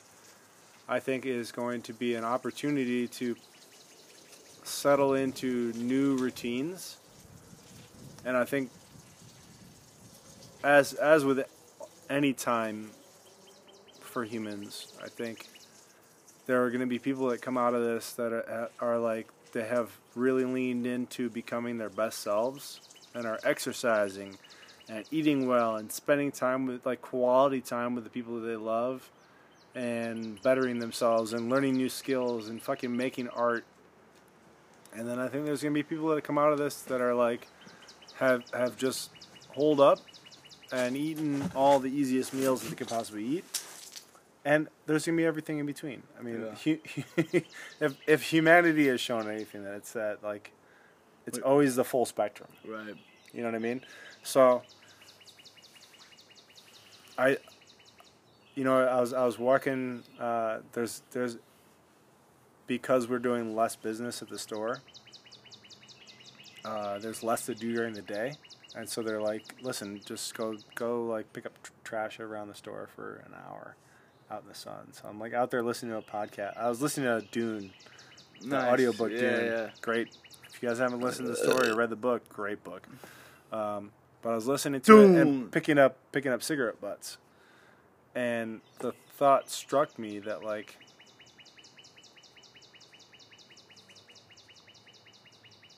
how we come out of this is up to us. Yeah. You know, like, we're not sure what's going to happen, but, like, the way that we treat ourselves and those around us and our bodies during this time is, like, this is our fucking opportunity to embody the shit that we talk about. Yeah. And like, what would you do if you had 6 months off? Hey, Cody Klein. You know, like, and that's not to say that, like, oh, I'm going to work out really fucking hard and I'm going to start a business and I'm going to write a book. It's like, how are you going to be with people? Yeah. Are you going to enjoy yourself? Yeah. Are you going to relax? Are you going to rest? Are you going to like still take care of your body? How are you going to deal with fear and emotion, all sorts of shit? Yeah. This is, I mean, it's unprecedented. Like I've said before, like, this is an opportunity for all of us to determine the trajectory of who we want to be.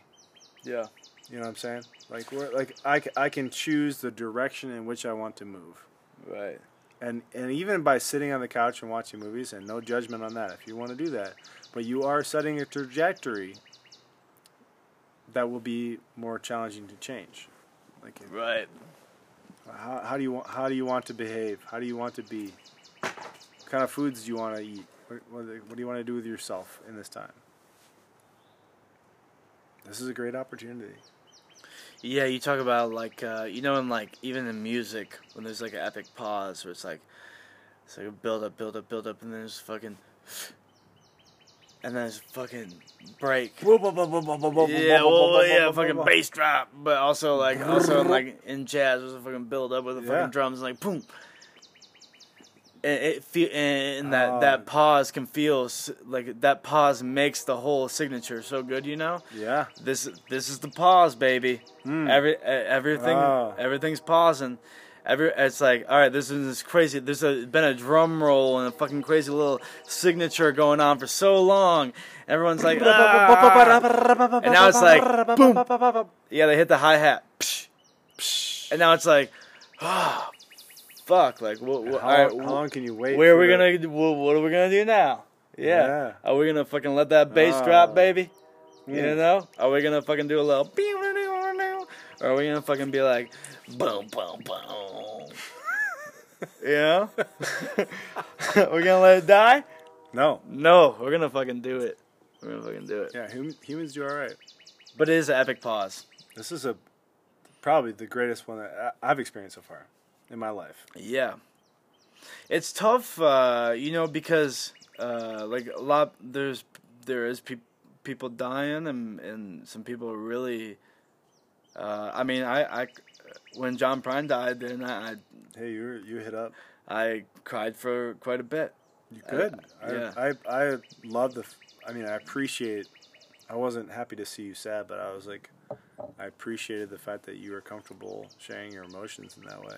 Like that. That's like putting your best face forward. Like you're not trying to hide. Like, I'm good, guys. It's like, no, you came in. You're like, yo, John Prine. This happened. It makes me really sad. I'm gonna deal with it. I'm gonna cry through it. Dude, play some music. When fucking Mac Miller died, I fucking lost my shit. And like at a dinner table with people I really, really wanted to impress. I was like, someone was like, "Yo, Mac Miller just died," and for some reason, I just hit you. Dude, I was a wreck, man, and I left. I was like, I gotta go. Shit. But I think like amidst all the like really, there's like some really terrible shit happening. I don't want to be naive in me saying this in the sense of, but I want to say this in like a sense of optimism and hopefulness. I think hope is so fucking important. Not in just this time, but I think in every time of life. Hope gives you, fucking, hope is wonder. Hope is something that's like, you just want something that's not already formed yet, and even in your mind, you just want it to happen, something that's good, and it's more creative. But to be hope right now is fucking beautiful. Yeah. And I think that it's really important, and I think that I think that this is a really good thing at the end of the day. What's all going on?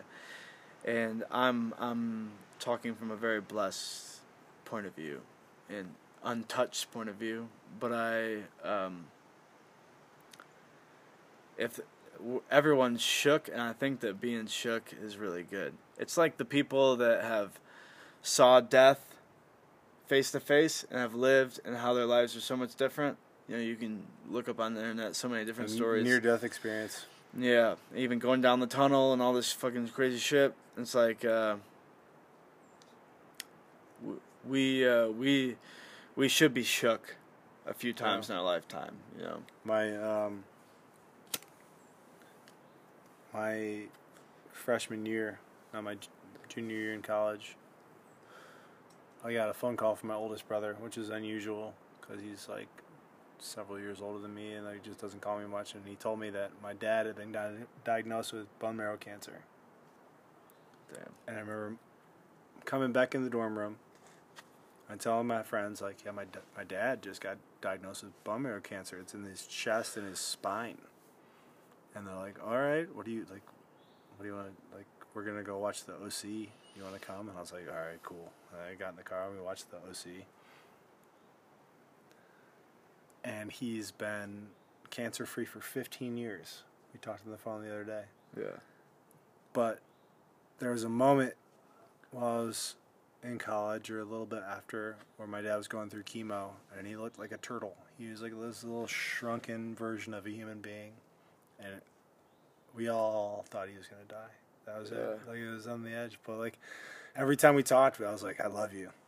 Yeah. And we meant it, you know, like I love you. Yeah. You know what I mean? And that immediacy, that like being on the brink of it, like you're on the edge. It's not like, oh, we're gonna die someday.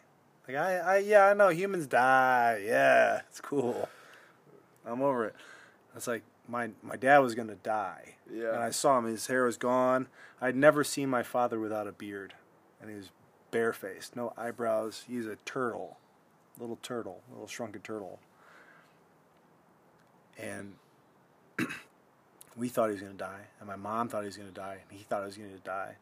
And I've had conversations with them where they talked to God, and my mom told God that she was okay with letting him go if that's what it was. Yeah. And my dad came back from that, and he's healthy. He's got a full head of hair. He's got a beard. Dude, that's so He's sick. still working, dude. My parents are holed up in their house in Michigan, just like. They're good. They've got a garden in the backyard that's like thriving. That's you know so what I'm saying? Cool. Like yeah. nobody knows. Nobody knows. We go to the edge, and like all that we can do is just give it up and say, I don't know. I don't know what's gonna happen next, but like I love you. Yeah. I love you, and I'm glad that we have this moment, and then let it go. Yeah. And that's it. So. And that's it. That's it. And that's kind of... Cody, thanks for coming on, man. Yeah, thanks for having me. Fist bump. Oh, hand clasp. Dude. Yeah. Yeah, I fucking love you. I'm glad to be living with you. Yeah, likewise. Thanks for having me, and yeah. Strong showing. We'll do this again. I look forward to it. Fucking great. Life's a Trip podcast, episode, I don't even know what number. Thank you. Peace. Bye.